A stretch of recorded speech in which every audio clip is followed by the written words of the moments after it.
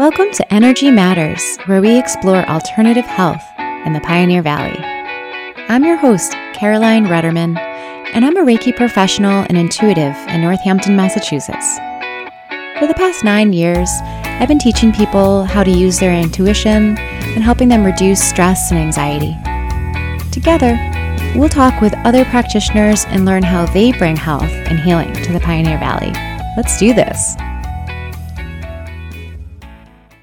Hey, welcome everyone. You are listening to Energy Matters, and I am your host, Caroline Rudderman, and we have a very special show for you today.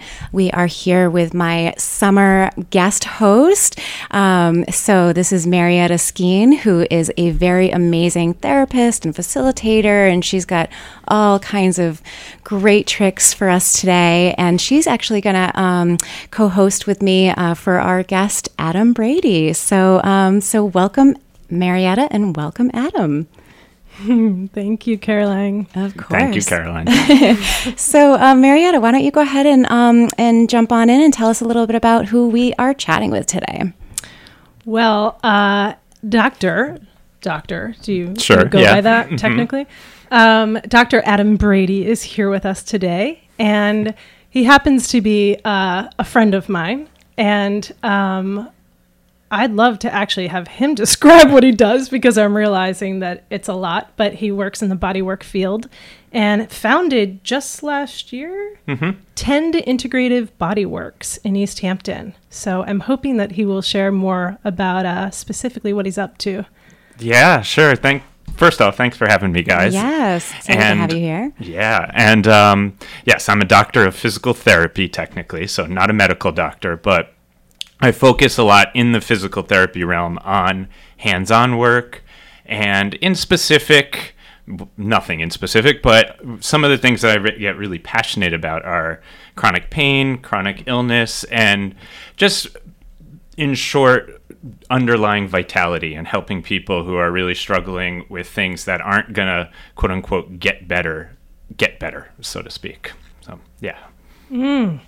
I imagine a lot of different people come to you for a lot of different reasons. That is true, yes. And I feel very lucky to have a practice where there is so many different things and people's stories. I feel like I get to just read the best books and hear the best stories from people as a job. So, yeah, I like it a lot. Do you read people as books? That's a good question. I am a super big book reader. Like, if I could, I'd always have my nose in a book. So there is that feeling. But books are also a little more static and less of a dance than a person. So I actually prefer the stories as they kind of come into spontaneous generation and thus us living creatures. Yeah. Gosh, it's so funny. When I think of physical therapy, I think of like athletics and like sports and like muscles and bones and having, practices you have to go home and do. But I'll be fully transparent that I've actually been on Adam's table quite a bit this year, in fact, and it was not that. And I'm curious if you can share a little bit about what are the multiple modalities that you're working with, and also maybe how you got into this work in the first place. I mean, whichever kind of feels on top for you. Yeah, thanks for the question. And I think answering the first question of sort of how I differ from normal physical therapy or conventional physical therapy is easiest to answer through the history of where I came from, so to speak. I got into physical therapy when I was a 17-year-old with a lot of injuries, and I had a doctor tell me, I distinctly remember this conversation, that you'll never be able to run, play contact sports, or even walk easily again. I had a ton of knee injuries and was at the time really struggling with all of those things. And as a 17-year-old who did feel like I at least identified as athletic, that was like one of the hardest things I could hear at the time. And also as a 17-year-old, I'm going to prove this doctor wrong. So I got into school for PT with the idea of both working for my own self, helping heal the body that was struggling so much and felt like in a way was betraying me or abandoning me. I didn't use these words at the time, but this is in retrospect the feelings that were there at that time.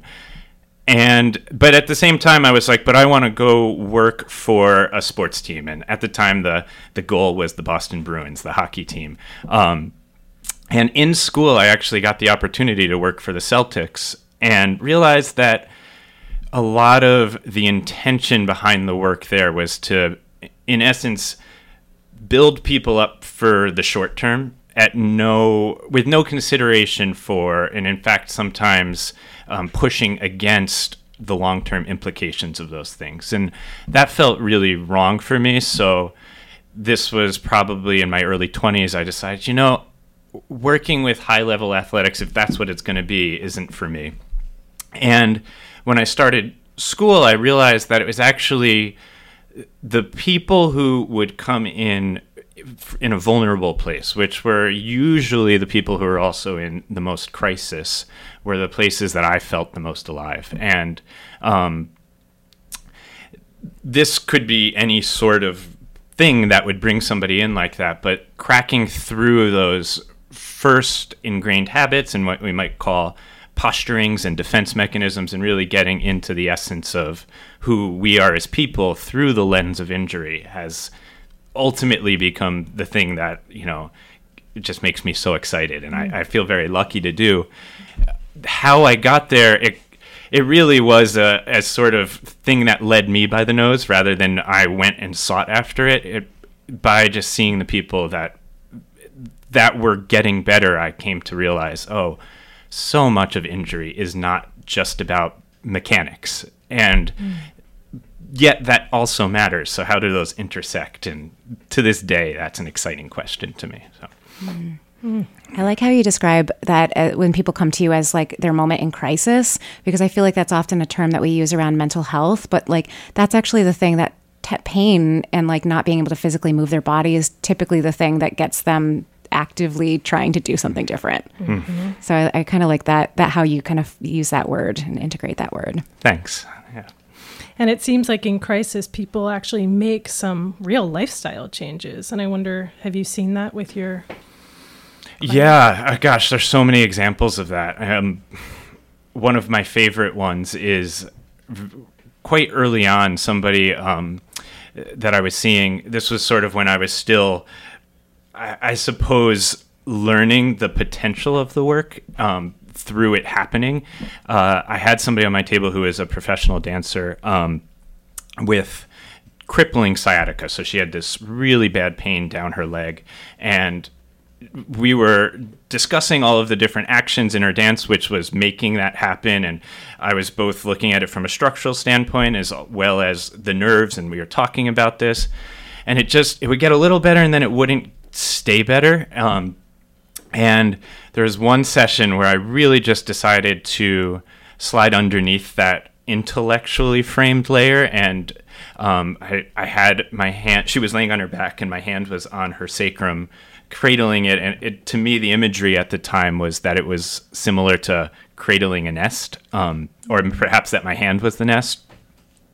And she fell into a deep sleep. And about 40 minutes in to really, from the outside, what would have been a very boring thing to watch because there was no movement happening, she just popped straight up, still in a sleep state, and just screamed at the top of her lungs. So it almost made me fly backwards. I was so surprised.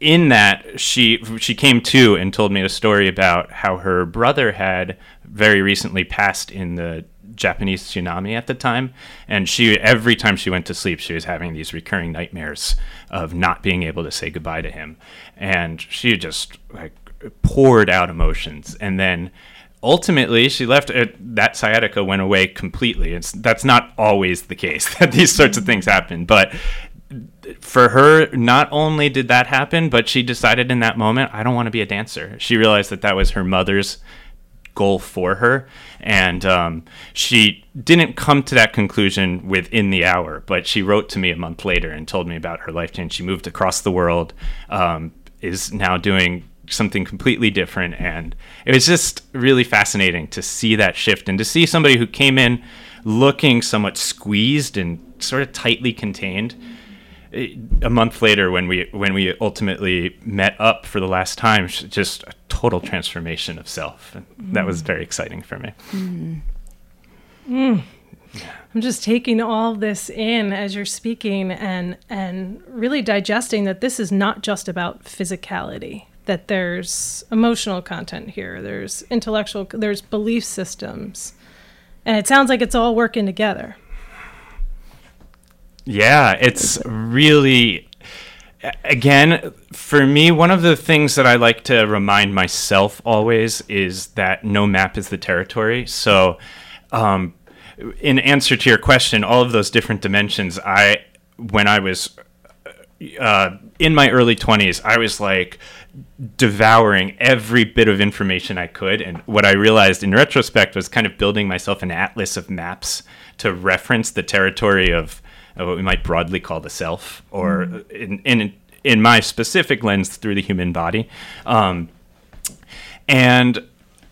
what I'm very passionate about now is sort of rifling through that atlas of maps, allowing intuition to decide, oh yeah, this is the map that I want to use right now. And then both understanding how that serves me to understand a situation and serves whoever I may be working with too, but also at the same time, how does this map not serve, or where is there its potential limitations? And so yes, all of those dimensions come together to me.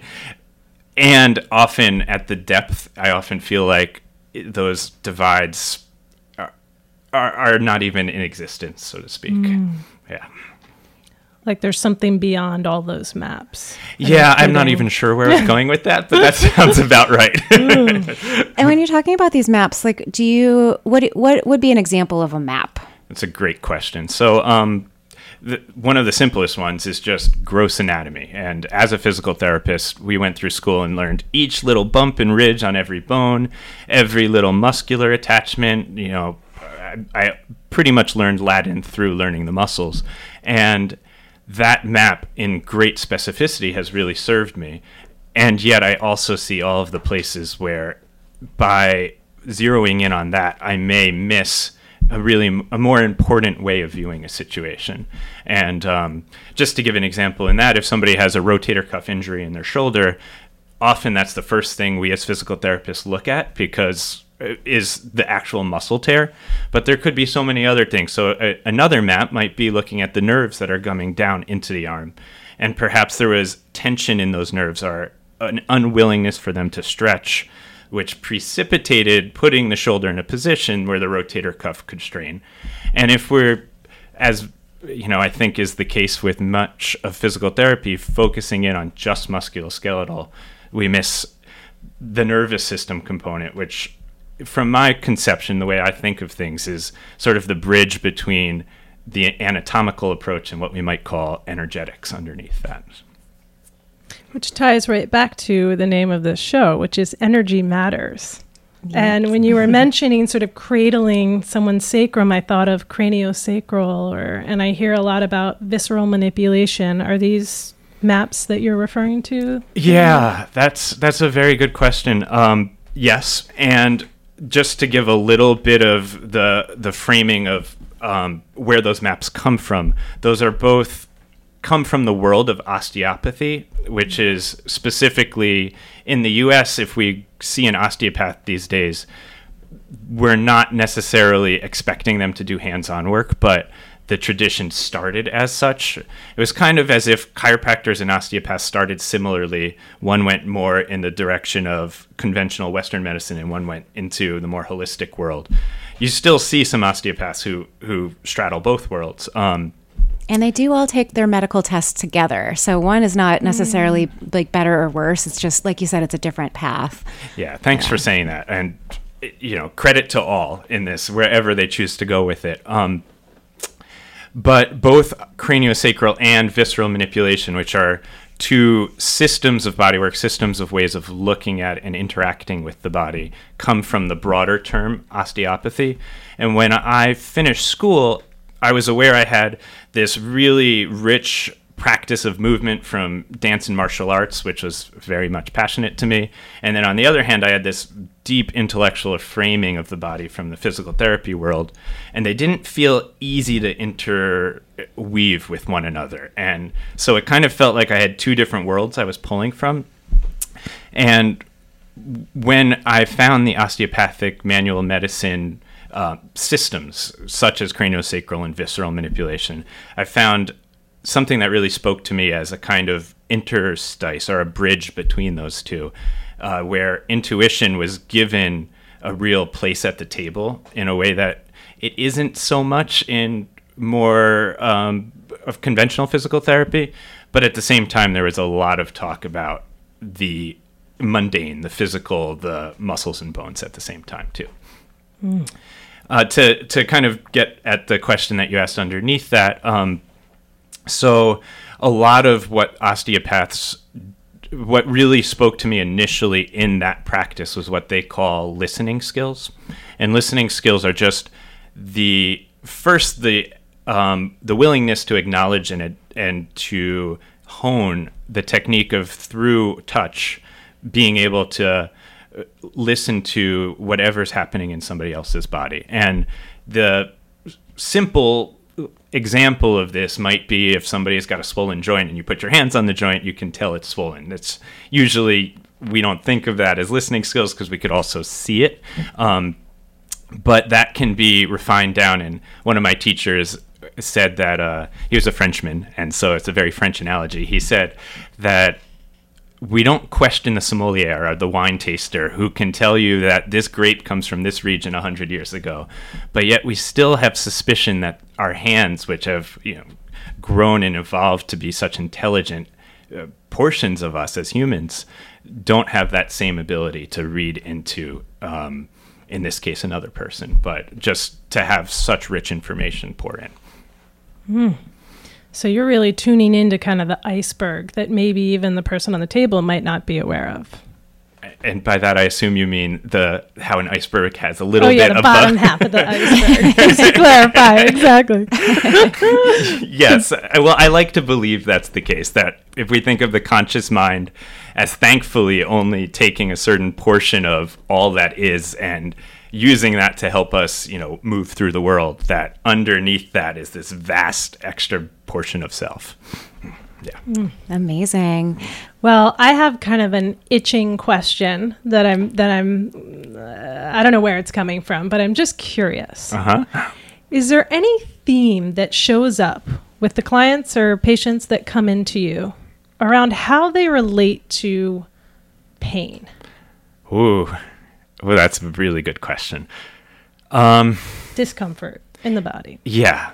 So to frame that a little bit so that people kind of understand where I sit usually in when people are coming to see me, I tend to see a lot of people who have been through a lot of other physical therapists and often other types of broadly used term healers.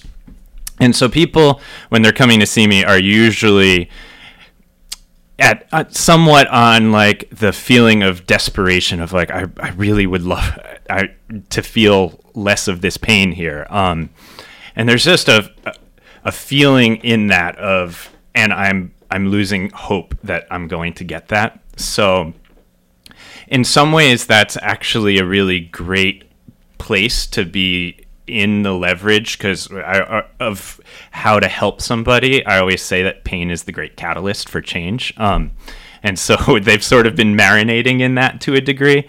And one of the first things that I do with almost everybody who comes in is I ask them to tell me about the pain and to tell me also, is there a tension or a tightness or a soreness associated with that pain? So to borrow from an example, if somebody's in a car crash, what can often happen is that the shoulders get very tight and they have a headache and their neck is hurting them. And what the first question I usually ask is, so where's the body trying to take you? Is that if that tension is trying to put you in a posture or a certain way of holding yourself, can we work on actually going more into that? And so often what I see is people who have been interfacing with their tension first and foremost from a place of asking it to go away, which is very understandable. Tension and pain don't feel good, and they're not supposed to. And so it's a completely understandable instinct to ask it to go away or to release it. Unfortunately, what that often does is it's telling the part of us that's holding the trauma, the pain, the memory of whatever the injury is, that like you're not wanted in the spotlight. You're not wanted to be given attention. And we end up in a tug of war where this part of us is saying, hey, I like really, really need help here. And it's asking that through the language of the body, which is tension and pain. And the rest of us is saying, I'd really like you to not be hurting anymore. And we're kind of talking past each other there. So the exercise is just to help people find a way to go into the posture. And oftentimes, like that's the first 10 sessions are just doing that, because it starts a ball rolling where they're able to work with themselves instead of work against themselves, and not even realizing that that's what they were doing. And are your programs usually designed around kind of like 10 sessions of sort of that rhythm, or is it different per person? Different per person. 10 was just a sort of random number I threw out. Yeah, I would say that some people come in 1 or 2 sessions and we just want to sort of build that framework for them, and then they're super motivated to go do it on their own, and I love that, and that's great. And some people feel a need or just even a desire to come in more often, and that could be some of my clients that I've seen for many, many years, and it's been an ongoing relationship. I'm so struck by this idea of working with oneself and kind of going into the tension and kind of attending to it. And it sounds so similar to psychotherapeutic work. It's like you have an emotion and you want to just stop feeling sad or stop feeling angry. And actually the invitation is to go in. So I'm curious, how does like the emotional realm, are they intersecting? Do you find that this might be self-serving, but self-serve away. I love it. I just love that part. We're all learning here, know. Like, I want to get it. Yeah. Well, to just answer the question simply, there's so much interplay to the point now where I genuinely cannot feel the distinction between what we might say physical pain and emotional pain. That over time, the sort of wall that was there between those two has just evaporated for me. And I think there's probably a lot of truth to that, and it's interesting to help people come to their own sense of discovery around that. So that's not like an agenda of mine to have everybody experience pain in that same way. But what I would say is that one of the ways I like to think about it is we have many different intentions and needs in our body. And so, again, to go back to the example of whiplash, we have the idea that structurally our shoulders are best drawn back and opened. Our neck is best lifting as if there was like a hook gently drawing us towards the sky. I do think these are the best things for our joints and our muscles, that this is sort of like the ideal functional framework for our body. But we're not just creatures in physical movement. We also have a lot of other dimensions of self. And so to use whiplash as an example, oftentimes there's a feeling of need to protect the neck. And like a boxer who would round up his shoulders, there's a similar desire to do that kind of it comes in after something like a car crash, where usually whiplash is at its worst when we don't see it coming. So there's a shock to our system, and then our body says, like, I have to protect, so that because I can't see these things coming, I have to make sure that I'm ready no matter what, because who knows what the world's going to bring to me. And oftentimes, if we are just looking at the body from the structural lens, we're trying to draw our shoulders down, trying to draw our neck up, and there's this little, maybe not even little, there's this part of us that feels a deep need for protection that is drawing the other direction. And when we're put those at odds with each other, and oftentimes for so many years that these two intentions are not working with one another, are not even really aware that they're fighting for the same turf, so to speak. What can build is resentment. Underneath that is usually a deep sense of grief. A lot of people get a lot of anxiety and the feeling of just like a subtle feeling of confinement or trapped or scarce resources. And all of this comes from the various different agendas present in the body not being able to sit down and work together. So there's that. And then the other piece would be where emotions can easily just get quote unquote trapped, or better put, stored for later in different aspects of our body. And in visceral manipulation, as well as Chinese medicine, they talk about different organs being the favored receptacles for different emotions. So, we know heartache being an obvious one. All of us know that feeling there. There's actually an old English word called livering, which broadly means anger, and it's long ago we knew the liver was the sort of receptacle for anger, so to speak. It probably gets more sophisticated than that, but that's a broad overview. And then one of my other favorite ones is the word sacrum, our tailbone, and the bone that's attaching to that. The root word for that is sacred, and there was absolutely no coincidence there. That was not an accident.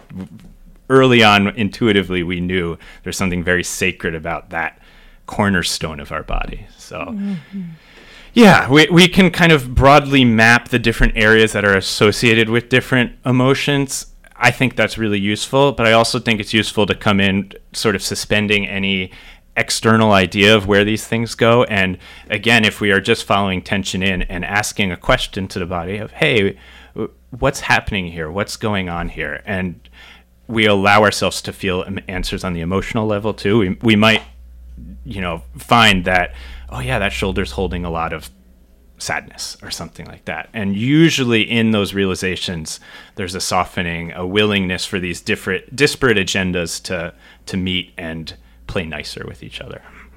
I'm just sitting here soaking in this feeling that as you're sitting there holding people, listening deeply underneath all these maps, what a sacred thing. Thank you, Marietta. I mean, I am also speaking from experience. I mean, it just seems like what a gift to hold people on all those levels in that way. It feels like a gift to me. Yeah, and I say this often to people is oftentimes after somebody has really connected those dots, and it usually comes, at least at first, as a surprise to people to feel the emotions being held in their body. And I would do this too, so I totally understand it. After a session like that, they're like, I'm so sorry, are you okay? Like, it's at telling this to me. And I usually say, from full honesty, this is so much easier than if that's held inwards. That is just feels like an energetic drag to me. And with complete compassion for where that may come from, it's the free-flowing emotions always feels easier, even if it's quite intense and vigorous, so to speak. Yeah. I want to second that on the psychotherapeutic realm. And I wonder, does that ever come up in Reiki where people feel things? People feel all kinds of things. Yeah. I mean, it's really, I think for the work that I do a lot of intuitive work. So I don't use a lot of the body mechanical stuff that you do, but I'll often have people kind of be like stretching, and doing really deep breath work. And so that kind of facilitates a lot of the movement of the emotion underneath that, and a lot of just the release of these kind of deep pains or past lives. I kind of I thread through different parts of the whole energy field. So my work looks different, but it really does hold space for just that trapped feeling and that stuff that just didn't feel safe to process it. Here. And to me, this comes from clinical research on stroke rehab. And I read a study, I wish I saved this study, but I read it early when I was in college, and it stuck with me. And then once I started learning all of this stuff, it just kept meaning more. And the study was on how stroke patients post-stroke learn to reuse their affected limb. And the two variables that were the most important to facilitate that learning, I feel like are very similar to the variables that help that trapped emotion feel safe to open, and safety was one of them. And then the other was, we could either call it self-interest or play. And so somebody feeling both safe and playful. The analogy that I like to draw from to help me frame that is, if we're imagining like this, the core of us is sort of our home, and the more we're at our fringes in any dimension is the kind of like scary edge of our safe zone, that we want to dance within that. When things are a little more intense, we move closer to home. But also on the other side is when things are feeling a little more ready to forage out to those edges, so that there still is the sense of adventure and exploration. Sounds like there just gets to be more of the individual present. I think that may be the hidden agenda underneath the rest of the work for me personally. Mm-hmm. I'm having so much fun. This is awesome. Yay. Well, it's nice because you guys are friends, and so that you get a chance to kind of like deepen your, especially when you're hanging out, you might not like dig into the like intricacies of our work. We kind of do. But. Maybe you do. Okay. That's how we hang. Yeah. Okay. So now we get to kind of share those behind the scenes conversations. Amen. Yes. It's true. And having been on the table with Adam, this is an awesome opportunity to kind of span out and see the bigger picture and understand more of other people he works with, what, how he's holding it more theoretically. And yeah. So, of course, that brings me to my next question for you. All right. Do people come to you when nothing's wrong?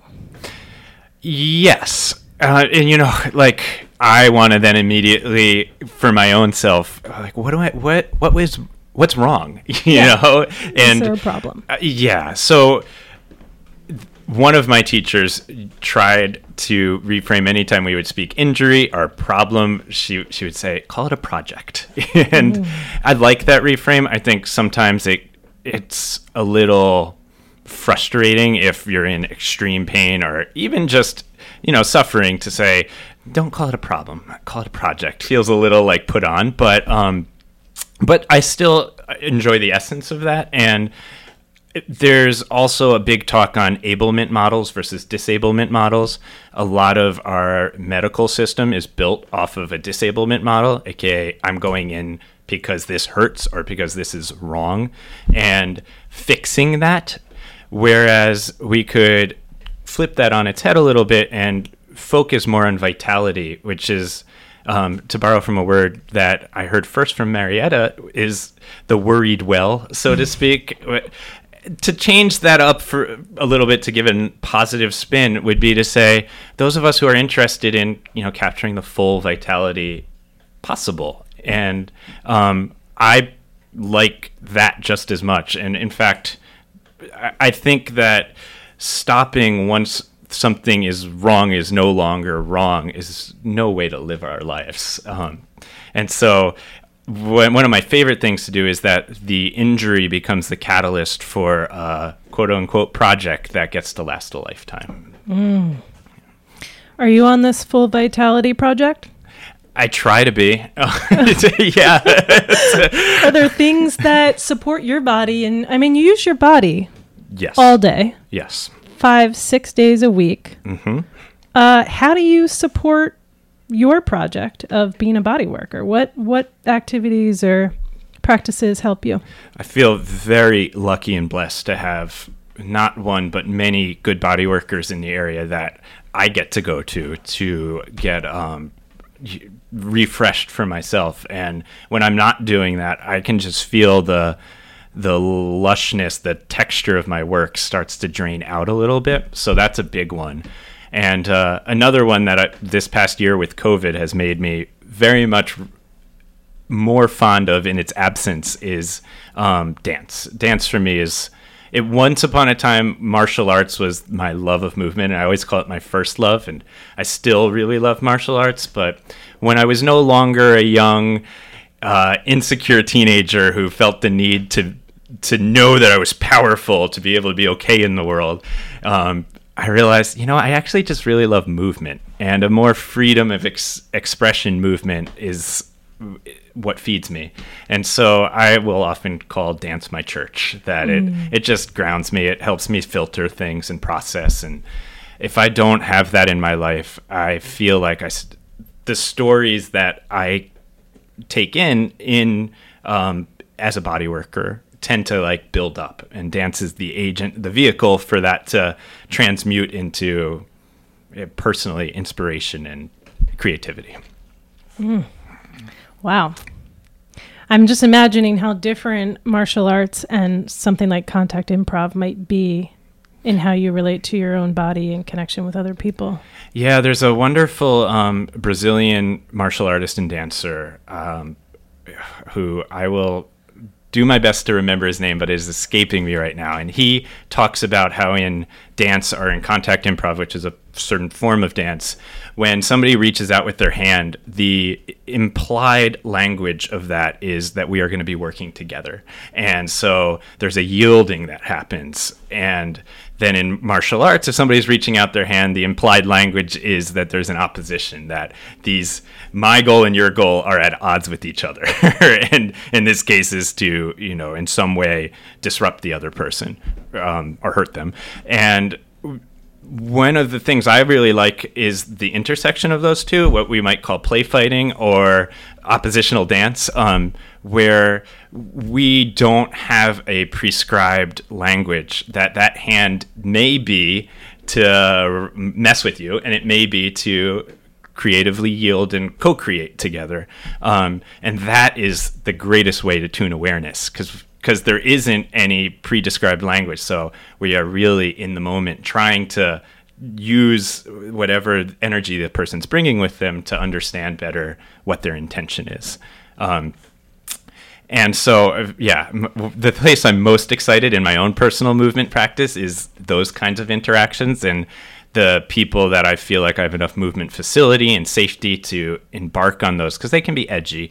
And it just like, if I was to watch a video of it, it looks like two siblings playing. There's like occasionally you're like doing Indian rug burns to each other, and but then also doing these really sweet, playful, loving things at the same time.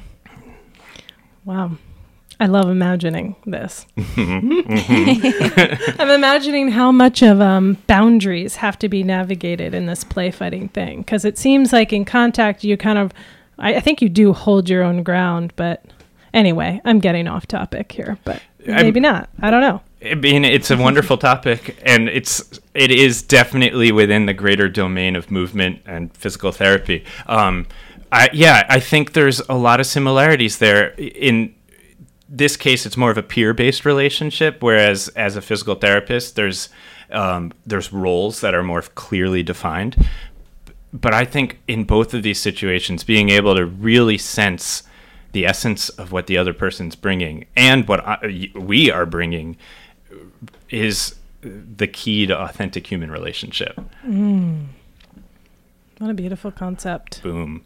I know, that has like a drop the mic kind of vibe for sure. For sure. Absolutely. Well, that takes me to another question around sort of the future of healing or growth. I mean, in it, I'm curious about specifically the role of movement and dance, but that's just my own interest, and kind of how the healing field is moving forward and how you relate to that. What would you want to see in the future of wellness? I know wellness was not your favorite word for it. I can't remember. Physical therapy specifically, perhaps. Yeah, I mean, I think my lens is physical therapy, and thus I feel most strongly about that domain. But I tend to believe this also holds to the greater wellness field, so to speak, that if we're able to really take injury and pain and allow it to be a catalyst for change, that we're not thinking of like, I want to get back to before the injury, but instead are thinking, I can't go backwards, so I want to go to a better forwards. And then finally to treat injury not as the limitations of a cage, but the structure, scaffolding for a different and more creative expression. And I use this example often where I was in a dance performance, rolled my ankle on the first day of a 4-day weekend, and couldn't do half of the moves that I needed to do there.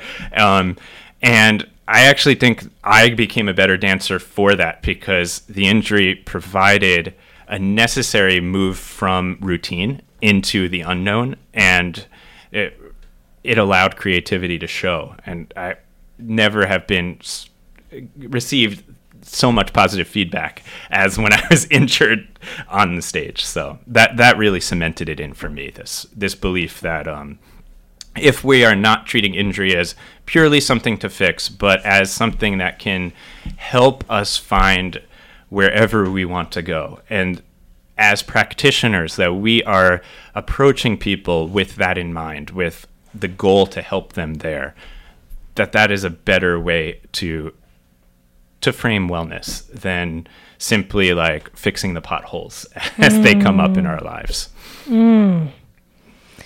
Yeah, I love that. I'm hearing kind of that we do have this patterned way of using our bodies, and that can really limit creativity and expression. I love this story. I'm sorry you twisted your ankle, and I love hearing that so much more opened up for you. Yeah, it was an empowering experience. When limitation becomes, as I said, I love this analogy, scaffolding for further flight. That's a really nice shift of framework. And I have, just to say this, I have tried to force that on myself, and that doesn't work. It sort of has to be stumbled on each time. And I'm really passionate about helping to create the conditions for each of us to stumble on that. Authentic reframing of injury. Yeah. And it's almost just like the body gets to show you the parts that like are ready to kind of emerge and show, rather than just like having the mind say like, no, I want to go in this direction. Here. I love the idea of having more choice, in our... Yes. There's so much more that's possible. I'm thinking about sort of the potential that we all carry in our bodies. Yeah. And one of the things, again, that I feel really passionate about is if we allow the grief of choice lost to really have its time. So, like somebody who had an amputation, they're not going to have the choice to use that flesh limb again. That's just, it's not there. But if we can go through the grief process, what we find on the other side of that is new possibility. And that's a really beautiful thing. And it, even just saying it now, I'm annoyed at myself, because it can feel contrived, but when it's genuine, it's a beautiful thing to see. And one of my favorite things in the world to get to be a part of. Which comes back to the sort of sacredness of it all. Is what becomes possible. Well, I'm curious if there's anything else you want to share with us. Good question. So I didn't talk about my center, which is our center, which is 10 Body Works in East Hampton. And there I'm really interested in getting a group of like-minded physical therapists and body workers who are not all coming from the exact same angle, but we are each interested in this sort of like getting into the meat of the matter, or where we can access that vulnerable core and help people live that both safety and creative adventurously out in the world. So my personal lens through that is strongly influenced through osteopathic manual medicine, craniosacral, visceral manipulation, muscle energy technique, and a host of other fancy big names. But I'm less interested in the atlas that I bring, and more about like how, for example, my atlas would meet yours. And those are the places that just, to this day, I get giddy about. I can feel your giddiness. Yeah, so I love your podcast, because it seems like that's what this is. So. Yeah, absolutely. And that's really like what drives so much of the work, is like when you're excited about it, when you love it and it feels good, like that's what draws people to you. That aliveness. You can really feel it. Hoorah. Hoorah. So where in East Hampton are you? Right near the new River Valley Market. So kind of on that commercial stretch of East Yeah, Hampton. exactly. Yes. And we're tucked away in the back a little bit, but you can find us at 10bodyworks.com as well. And yeah. Very cool. And I just want to say, you all opened kind of right as the pandemic hit. And I know, having been in there, that there's all sorts of body toys and group space looking. So do you have any intentions of doing classes now that things are opening up a bit? Or Yes, I have. I'm not updated on where classes can be right now, but it is the goal that this is not just a one-on-one venture, but something that can be community-based and class-based too. And hopefully within the year, that will get to be. Depends on a number of factors, of course. So, yeah. What made you want to work in like a group setting instead of just having an individual practice, like so many of us healers and wellness practitioners in the Pioneer Valley who are just kind of these individual little satellites? What drew you to kind of working in a group setting? It's a kind of funny answer. The moment that this happened, I was watching a show about some of the best chefs in the world, and one of them said, our kitchen is like a family. And I was like, I don't have my work family. Yes, I feel like I saw that episode of Chef's Table. Oh, yeah. Yeah, that's the one. Yeah. And so that like, before that, it was always too much work. I don't want to do that. And there still is that voice in there for me. But on the other hand, that's a beautiful dream and one that I'm excited. It seems like it's happening. So very cool. Yeah. So you're just kind of handpicking your new family. I wish it was that intentional. It's more like gut picking, if there's such a thing. It's like having conversations with people and being like, oh yeah, that works. And so yes, I'm not the most pre-planned individual, and that's showing up in business too. Yeah. That's great. That's so exciting. Yeah, thanks. I feel very excited about it too. And it was good to start during the pandemic because... Slow it down. Oh my God, yeah. Yeah. give you a minute to catch a few up. less gray hairs on the head, so yeah. Absolutely. And how can people find you? So the easiest way is through my website, or our website, which is Tend Bodyworks. That's T as in theater, END, bodywork with an S at the end. And other than that, well, we do have a podcast there, and we have a Facebook page, which is also Tend Bodyworks. And we're trying to be more available social media. We're starting a blog. So yeah, come check us out. Very cool.